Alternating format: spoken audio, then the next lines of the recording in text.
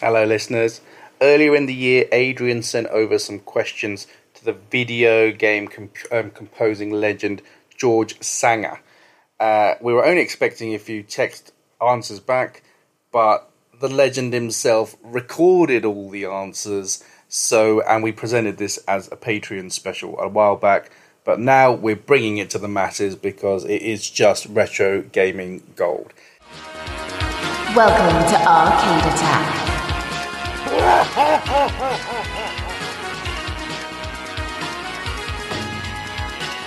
A retro gaming podcast for up to 4 players. Sonic Boom! Singing Donkey!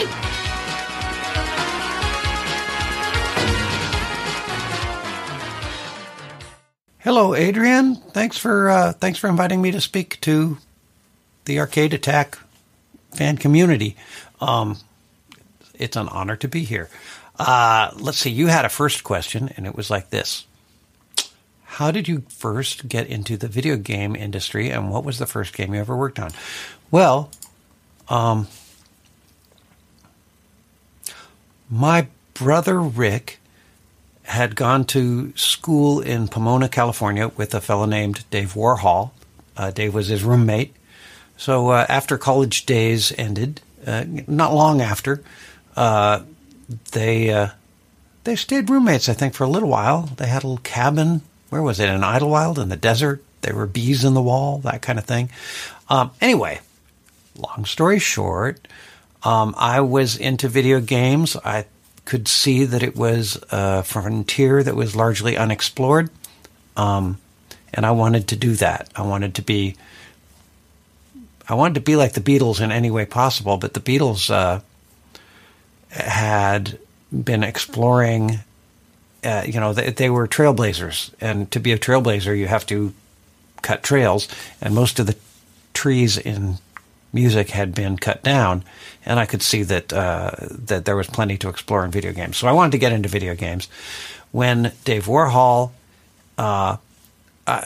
started working at Intellivision, well, he'd been there for a while. When I found that out, I asked if I could get into video games some way.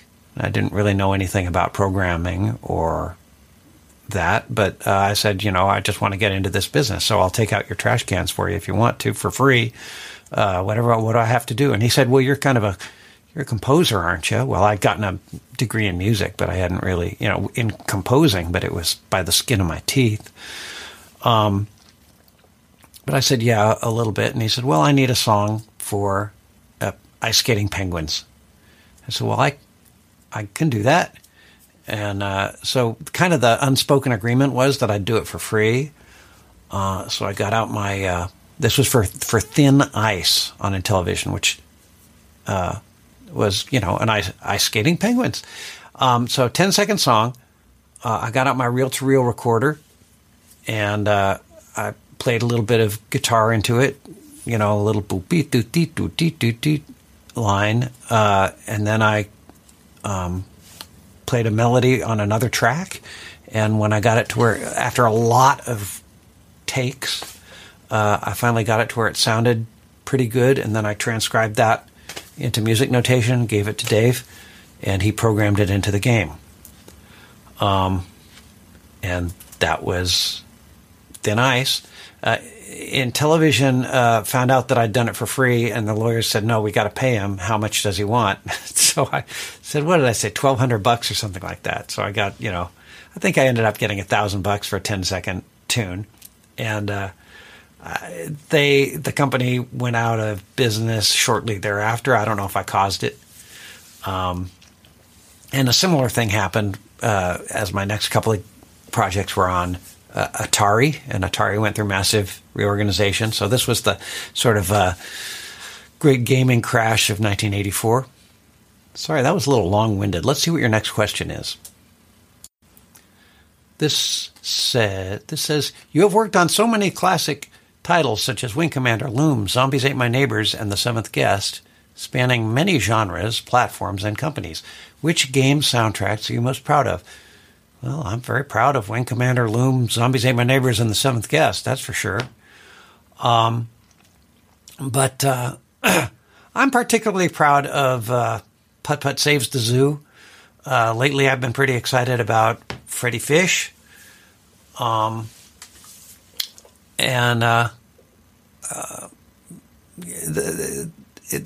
once the main thing about Putt Putt Saves the Zoo is that I had the whole team working in concert. Again, with the Beatles as that guiding star. I wanted everybody working to their strengths and working as a team and bringing what they could, bringing variety, but with unified themes to the music. And we achieved that, and we had a great time doing it. Actually, kind of more like the Monkees than the Beatles.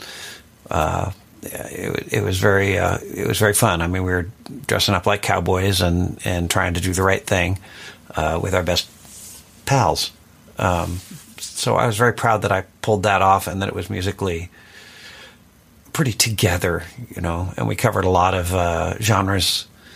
And I think that there's some emotionally impactful stuff, and it had impact on people when they were young and impactable.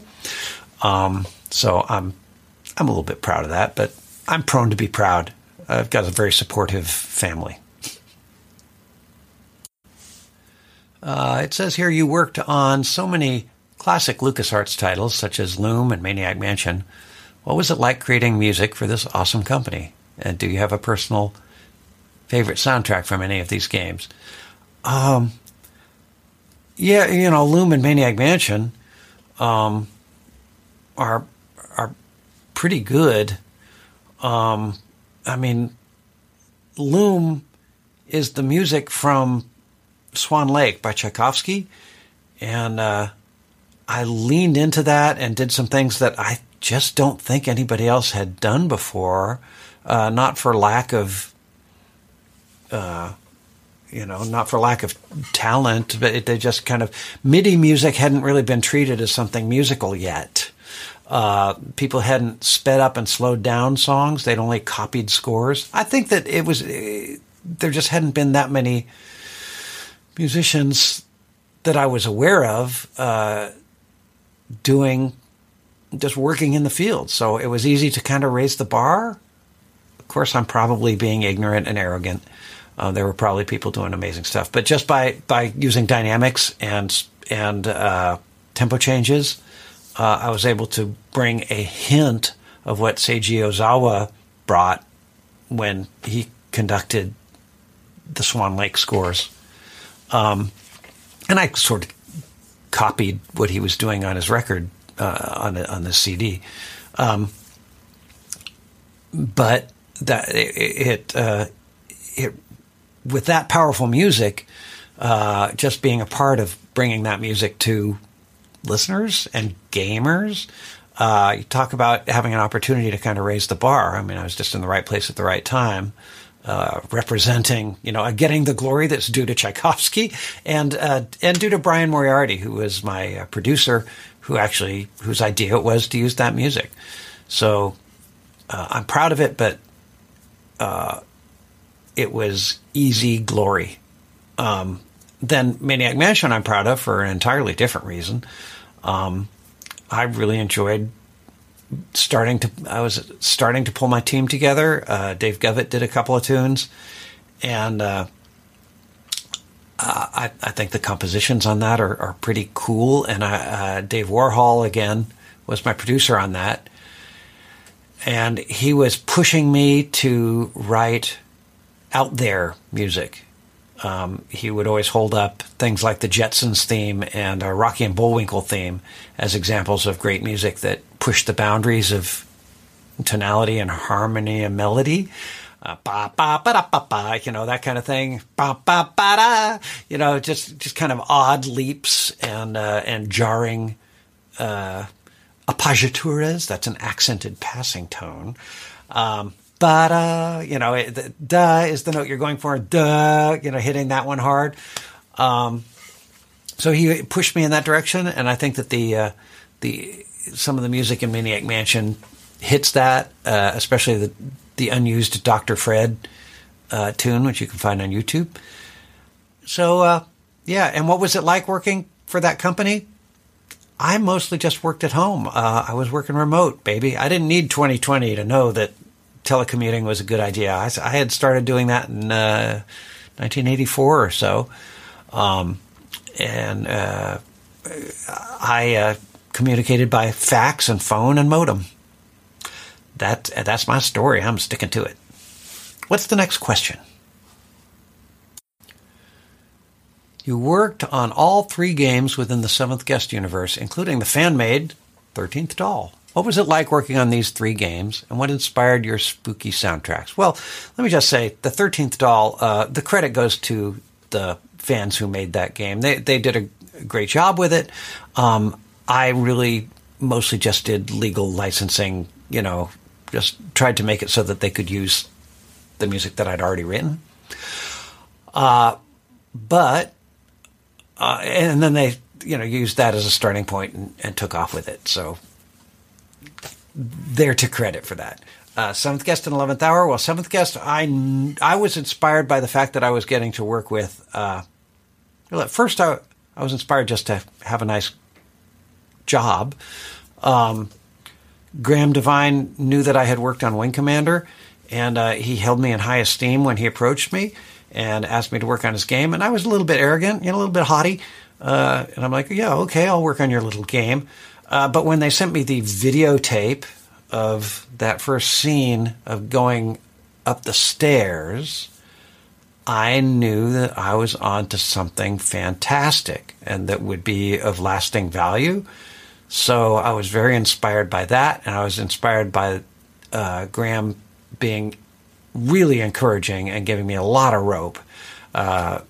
Sometimes it took a little bit of faith on my part because the company wasn't getting back to me with a lot of feedback. But on the other hand, it was great not to be nagged. And I would dig into my sort of spookiest but mostly grooviest musical memories. So I would think about sometimes the bad guy music in like Batman, the TV show, or there was a Twilight Zone episode about the one-armed bandit, and it was kind of a boot doom doom doom doom. Well, and I kind of wanted to do that. That's in the downstairs. That shows up in the downstairs piece. So I would dig into those things, but I would also look at Rain in 11th Hour is inspired by Tubular Bells, or there's also Funky Tubes is somewhat inspired by Tubular Bells. But I would start emulating the vibe of these tunes, and I would get way off track, which is a great way to do it. So I like having sort of an inspiration starting point and then doing it wrong. I have this belief that that's what the Beatles did. They were trying to do R&B, and they were kind of missing the mark in a fabulous way, and I think that that's a great way to write music. So there's... And I was left, every day I would sit down at the keyboard and go, what's my favorite tune, what I feel like playing right now? And then I would bend it into something scary, so that's a very inspirational way to do it. Thanks for asking. Next. You have again worked on many Wing Commander games. What helped inspire your space/sci-fi soundtrack, and how do you reflect on these particular titles? Well, Chris Roberts was a big movie buff, and he asked us to do something like the first Star Trek movie had come out. There had only been one, and Star Wars. And I was happy to get the gig, but I was a little bit busy. And I had just started working with Dave Govett, and I mentioned the gig to him, and he said that he had something that had been rolling around. He was a huge John Williams fan, and he said he'd had something kind of rolling around in his head for a while, since high school, which hadn't been that long. And all he needed to do was kind of capture it in MIDI. It had just been up here. So I think, a couple of days later, a week later, he came up with the two major pieces from that game. The the dogfight music, the fighting music, and the main theme. So that's all entirely due to the genius of Dave Govett. And then my role was to take those themes and improv off of them for things like the arcade theme and landing things and ejecting things like that. So he was kind of the main theme was his, and then from then on I had to kind of remind him to echo the themes, keep the themes coming back so that we weren't just wandering off, because he was just full of melodic ideas. And my gig, and this happened throughout the story of Team Fat, is that and coming up with a motif, just a little musical, something you can hang on to, and then having it echo here and there, maybe with variations for being happy, sad, belonging to some character or another. So that was fun to do. And I think that we just worked hand in glove. We just had a great relationship for that. And the way that I reflect on it, I kind of feel like we were the first. If you look at where game music was at that time, I've never heard it disputed. I think we were the first people to imitate John Williams for a game soundtrack, which really became a thing. For many years, it was like, make it more like John Williams, make it more like Danny Elfman. But since there weren't that many people doing it then, we got the first shot at that, and I think Dave just hit it out of the ballpark. Also, we were, for the first time, getting to support the new sound cards. So like at the same time, we were working on Loom and Wing Commander, and then there was a King's Quest game or two that were coming out for MT32. So even though not a lot of people heard it that way, because not a lot of people owned that soundtrack, we were showing up very well because the soundtrack would get played on that at trade shows. So we were like right place, right time, and Dave just hit it out of the park with something that just hadn't really been done before. And on top of that, interactive soundtrack, which, by the way, when it was showed at the trade shows, they said it was an interactive soundtrack. They showed a clip of a dogfight, and they played the dogfight music exactly as Dave had composed it from the beginning to the end. And people just raved about the interactive soundtrack, but it really wasn't interactive yet. We ended up, when Chris added the idea of interactive soundtrack, his idea was take the piece you've already written and cut it into little parts and label them. You are chasing the missile is chasing you, your wingman's been hit, etc. So we did that, and then the smart people, who I think included Herman Miller and Mark Shafkin. I'm still very good friends with him and was in a band with him for a good long time. The Captains of the Chess Team. Nerd band. But they did the heavy lifting and made it interactive. We only worked on Wing 1, and the powers that be were eager to replace us once we... Many classic gaming title soundtracks are now being sold on vinyl via companies such as Data Discs. Ooh, Data Discs. I should write that down. What are your views that VGM is so truly loved, and can we expect to see any of your gaming classic soundtracks being released on vinyl? VGM being truly loved, I'm glad that it's loved.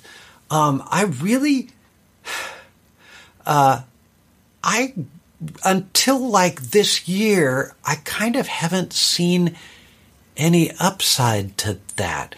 But this year it's starting to break for me, and I'm so, so grateful. Now that my stuff is available on Bandcamp, and I'm putting it out on distributing it to Apple Music and Spotify and such. Thank you to you YouTubers who are generating original content. When you get a copyright claim from me, thank you for being tolerant of that. Let me know if it causes you a lot of trouble, but hopefully it doesn't. And I'm starting to get micro pennies, and I'm very excited about that. Thank you. So my opinion of VGM music being popular is thank you for loving it. I think it's starting to do me some good now. Thank you, thank you, thank you. And as far as vinyl, I would love to reward the game fans with vinyl. And let me just put an end to the rumors that the Seventh Guest and 11th Hour comeback albums would have a Halloween release on vinyl this year. I am absolutely not saying that, and that is the way that rumors get started. So please, when you spread the word, bear in mind that I did not say that that was going to happen, because you didn't hear it from me.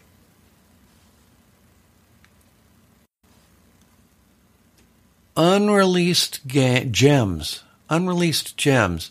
You know what I really liked was I worked on a children's game called Zippity, and I may just release that on Bandcamp. I did about 5 songs, and they were songs. They've got some pretty cute lyrics. I tried to do sort of a Gilligan's Island opening theme where you could understand the entire universe just listening to the lyrics. So, in the center of the net, there's a stream that isn't wet, and it's glowing because it's flowing with good data. From the Zoggans who were chased, from the Zipsters who were chased by the Zoggans who were replaced, who were by the Zogun, Zort, and Zog the Zipster. Hater. That's the rhyme. But they're happy when it ends because they all end up as friends. And I worked on some stuff. There were some projects where we'd be hired for like 5 different projects that all had the same basic theme, and none of them shipped.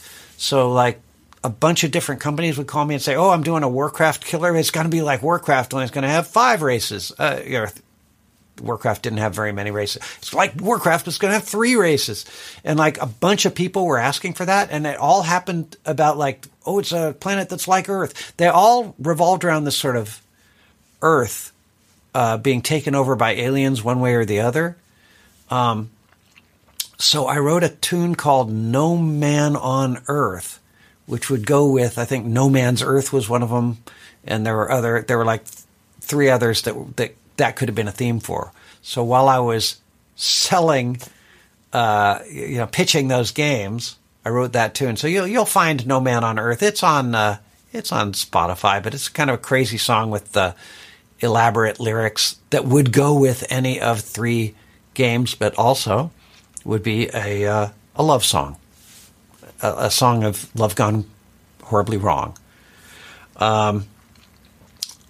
What else is unreleased? If I think of something else, I'll bung it into the next question. How do you reflect on your video game music career, and which soundtrack are you most proud of and why? I'm most proud of, earlier I had said Putt Putt Saves the Zoo, but I don't know. I'm reflecting on my music career. This is how I reflect on my music career. It's been a good run. I am incredibly lucky to have gotten to do this. It is different now. But it's not worse. I was in the right place at the right time. And it was about the friends you meet along the way, Team Fat, and raising a couple of kids while I was working and getting to wear the cowboy clothes and actually live the dream of being like the Monkees or the Beatles or whatever, Team Bonsai and Buckaroo Banzai. I actually had a taste of that. So that's pretty cool. And I also feel like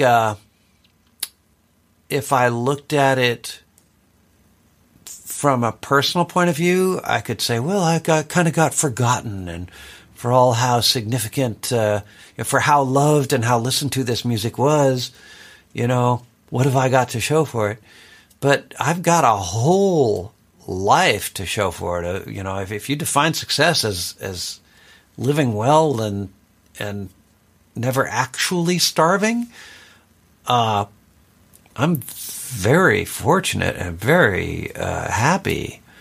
I'm real solid with that. And now fans are starting to buy stuff on Bandcamp, and I'm getting those micro pennies from YouTube. So thank you, guys. Keep it up. Keep watching those YouTubes. Keep downloading the Bandcamp. I really appreciate it. And if there's ways I can help you out, let me know. Can you run us through a typical day of writing music for a video game, and how long does it typically take to start and complete a track? I think if I'm lucky, half an hour, but that's rare. No, I don't think I can do it in a half hour, 2 hours. A typical day of writing music, a lot of times it gets hijacked by things like interviews, because I'm putting off some writing right now. Paid clients, But usually, I have a little coffee, sit down at the machinery, and if it's a song, I've got the guitar and paper and Evernote, I'm writing in lyrics. I'm doing a lot of songs these days. If it's a production piece, I've got 4 screens here. Is what it looks like. 1, 2, 3, 4. And little keyboards here. And guitars over there. Always kind of within reach. A couple amps and things. And there's plenty of other stuff in the other rooms.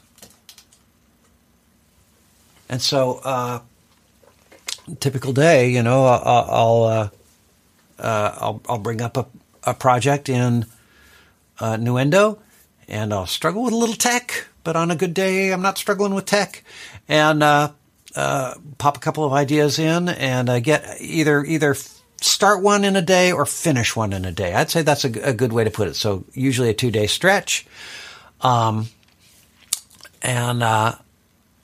let's see. And if you go on my YouTube page and look for the what was it called, the composing challenge? It's like the 1 hour composing challenge or something or other composing challenge, and I'll actually walk you through the process of me rising to the challenge of writing a piece. And I've videotaped the entire process for a piece. It's called Space Monkeys, or you'll see me come up with the idea of what the piece should be called. Oh, here it is. The Space Monkey. Oop, that's his back. Bring me back. Bring me back. What did I do to you? I'm a space monkey. Not my fault. What are your biggest inspirations when working on video game music?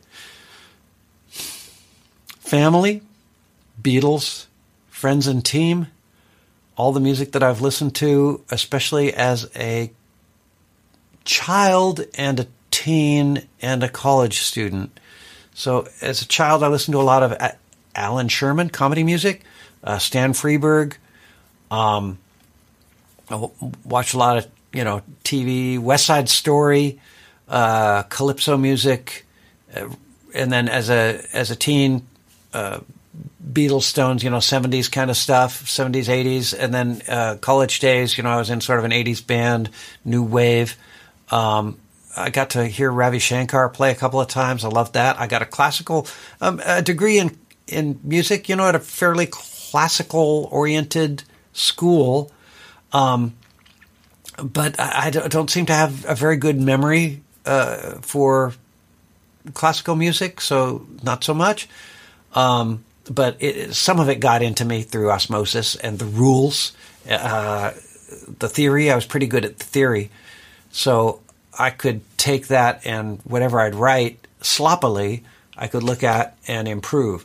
But remember, I'm not really that good at playing in real time. A little bit on guitar, but not on keyboard. And MIDI didn't come along until it came along. And when it did, I felt just absolutely set free. I felt that I could put melodies into the computer and then shape them the way that I wanted. So it was more like sculpting than it was like dancing. I didn't have to do things in real time. And once I was set free of of performance in real time, I felt that I could play my psychological strengths. And what was the question again? What are your biggest inspirations when working on video game music? The fact that I can, and the fact that somebody wants something that I can do, that drives me very well. And I think that that's a lesson if somebody is looking at it for a life lesson. Career-wise, you're solving somebody's problem. You're finding somebody who has a need. You keep your ear open for what it is that people want and see if there's something that they want that they are having trouble finding that you can provide. That's the key to business interactions, and it can be a great key to artistic and social interactions too.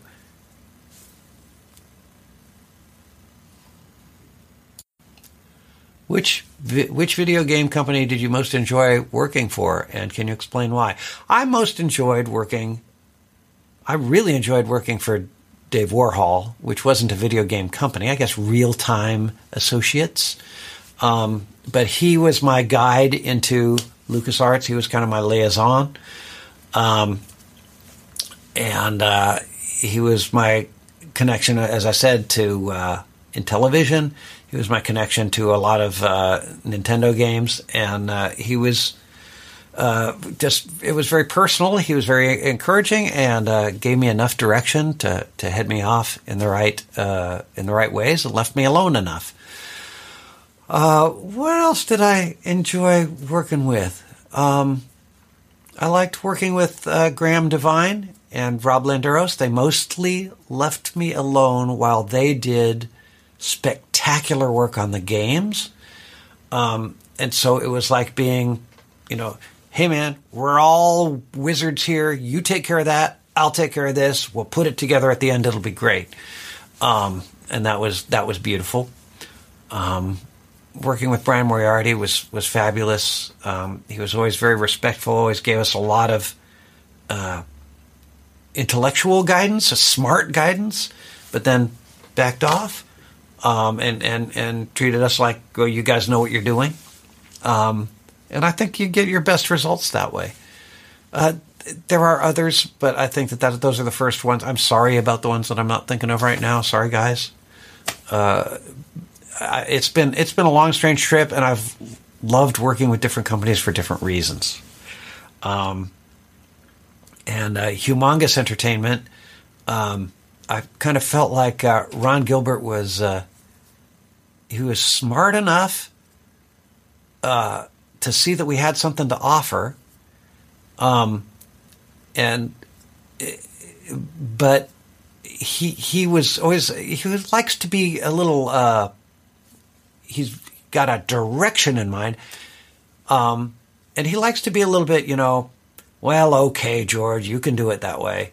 He likes to be a little grumpy. He plays it grumpy that way, but the games and the work was so gratifying. So I loved working for those things. I love working for him. And Ron, if you're watching this, I love you too. Ron's the kind of guy who, like, in later years would say, after Putt Putt Saves the Zoo comes out, he would get angry because all his niece wanted to do was click on the topiary creatures over and over and listen to him sing. And he's like, it's like it took away from the game, because they liked the music so much. And I think he was kidding. But that's kind of the persona that he would play. I miss you, Ron. Touch base sometime, okay? And he was really supportive of our careers too. And Paul Grace just was so wonderful with the Jane's fighting simulations at EA. He got our seal onto the box, and he supported our kind of weird contracts. And gosh, so many good people. Thanks for asking that one too. How many video games do you think you have been involved in? Your list of games is staggering. Counting slot machines, it might be 300, 150 to, regular games, 100, 200. I don't know. As you say, it's staggering.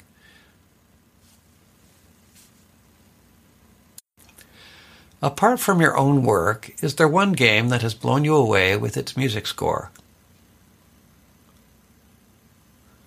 Well, we all love Monkey Island, but I think The Dig really had a place in my life. I used to get regular massages, and I would listen to The Dig during those, and it's just a spectacular score. I was good friends with Michael Land, who wrote it, and the other Stooges, Clint Bajakian, and Peter McConnell, and I felt like I had a personal relationship with that music. I was there when Michael was excited about getting it onto a CD. And there was a moment when, he really busted his butt to make that score interactive. And he incorporated technology and music theory and heart and soul and mind. And the results were fantastic. But by the time he was done, he said, you know what?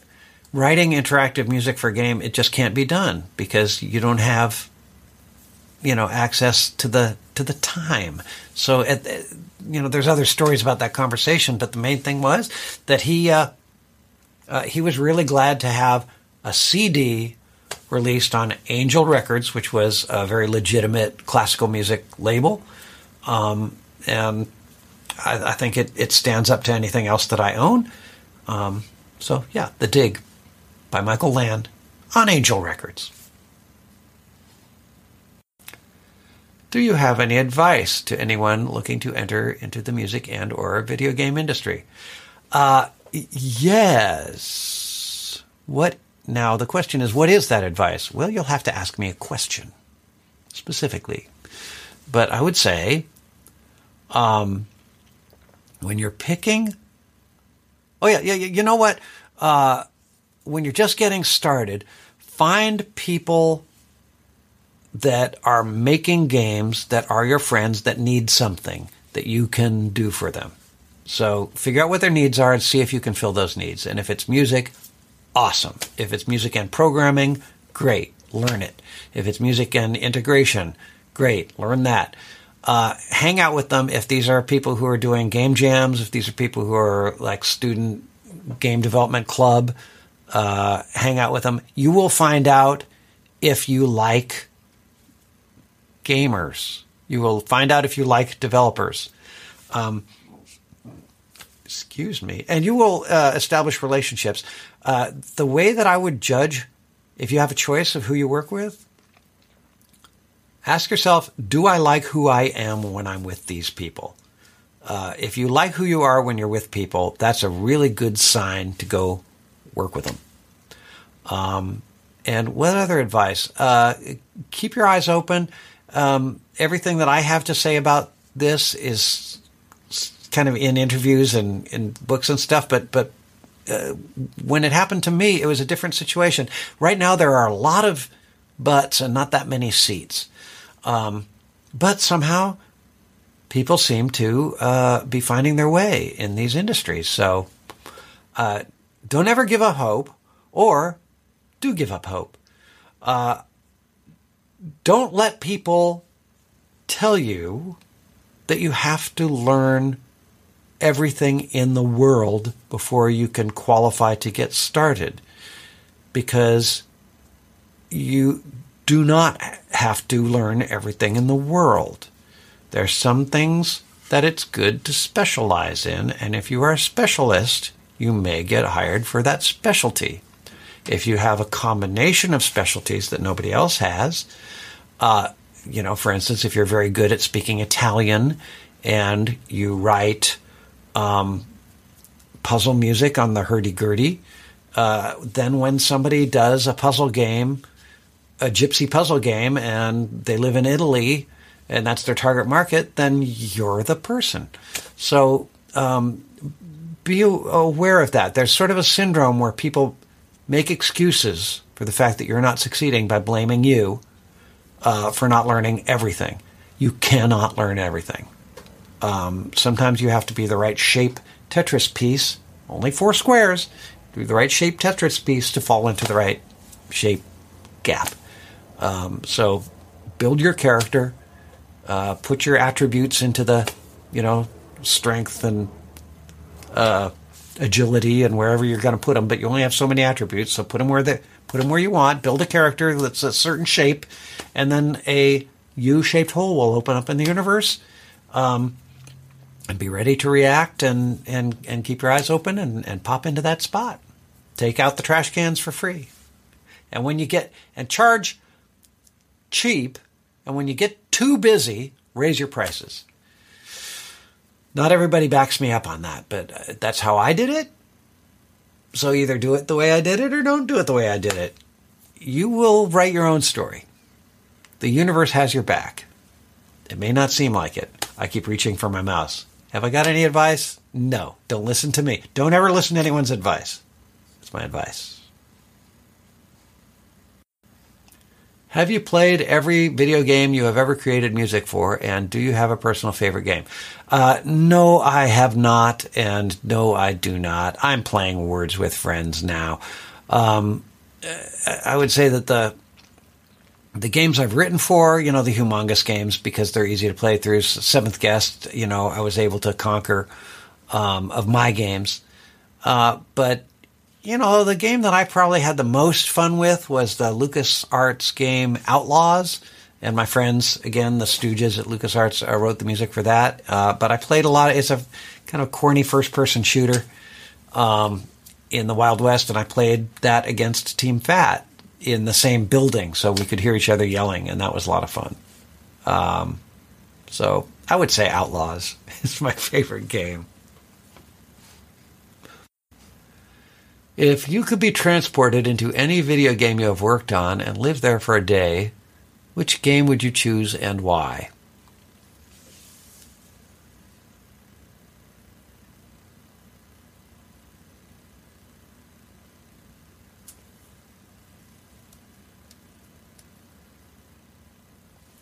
Not Seventh Guest.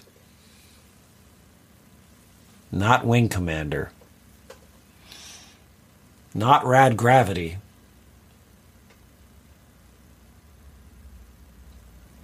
Not Maniac Mansion.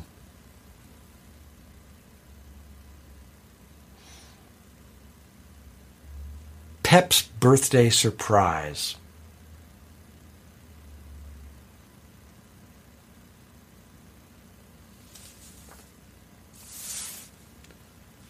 Oh. We did a Winnie the Pooh game for Hula Bee. That'd be pretty sweet. Can you explain your other titles, such as the Fat Man and Team Fat? The Fat Man, you like where I got my name? I thought that I was going to be a hotshot when I moved to Austin, and I was complaining to my brother that I was not being accepted as a hotshot. I had come from Los Angeles. I had some pretty good credits. I had done small things on big projects, that involved Elton John and Peter Gabriel. But when I got to Austin, I thought, well, I'll be a big fish in this small pond. I'll smoke a big cigar. I'll put my feet up on the desk. I'll tell people they'll never work in this town again. I'll be the Fat Man of Austin. And my brother kept the name for me and started calling me Fat Man. And Team Fat, well, when I started working with these guys, again, trying to emulate, that little foursome, the Monkees, the Beatles, and, we needed a name. Team Bonsai from Buckaroo Banzai, Team Fat. Why not? Oh, also, when I play disc golf, I always hit the first available tree. FAT. Did you ever get to meet any famous celebrities or music stars whilst working in the video game industry? Well, certainly, like almost all of the game stars. I got to meet stars one way or another, not necessarily through the game business, but to me the really thrilling stuff was hanging out with Nolan Bushnell and Ralph Baer, who one or the other invented video games, like the idea of video games. I felt, I got to hang with Thomas Dolby a lot, and I still feel like I'm friends with him. He sang the song "She Blinded Me with Science." I got to jam with him actually on that song.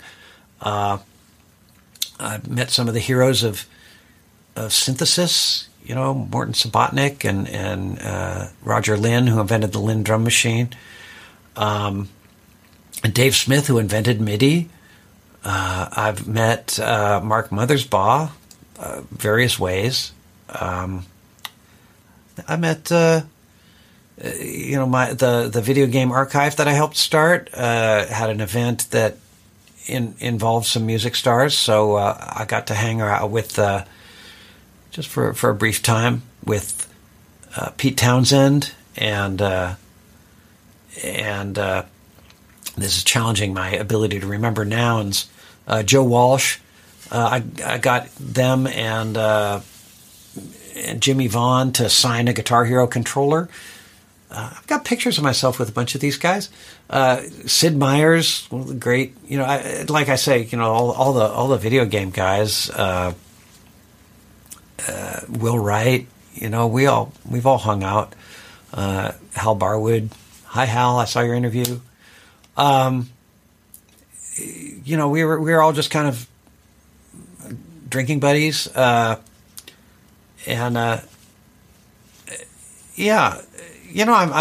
apologizing for the fact that a lot of these are white men, old white men now. I'm happy to say that that's starting to change, and let's try to smear over that part of it, and improve and do better. Actually, for a while, this is a little sidetrack, but I'm actually proud of the fact that as little as it was, I would bring. I was friends with women and would bring them into meetings and bring them into parties at the game developer conferences and bring them into the business. And one of the jokes was that there were only 2 women in game audio, and why are they both hanging out with George? Ha ha. But because I had my publicist and marketing person, Teresa Avalon, was always at the dev conferences, and my wife at the time, Linda Law, would come to the conferences, and they were tremendously brilliant people, and they're still running the conferences that we started together, Project Barbecue, for shaping audio on computers over the next 5 years, influencing hardware and software, and Project Horseshoe, which is a think tank conference for solving game design's toughest problems. They're still running those. There's some brilliant people, so I don't know what it...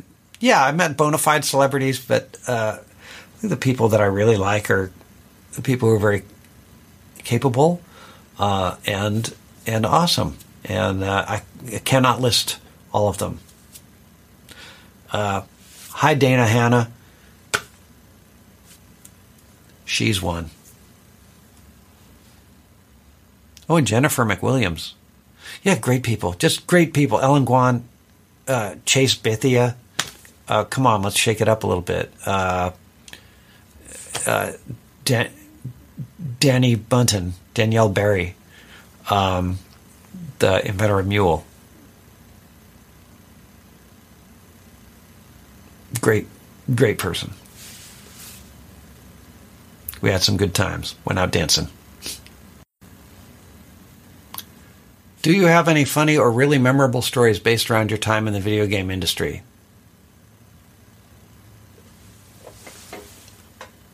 Yes.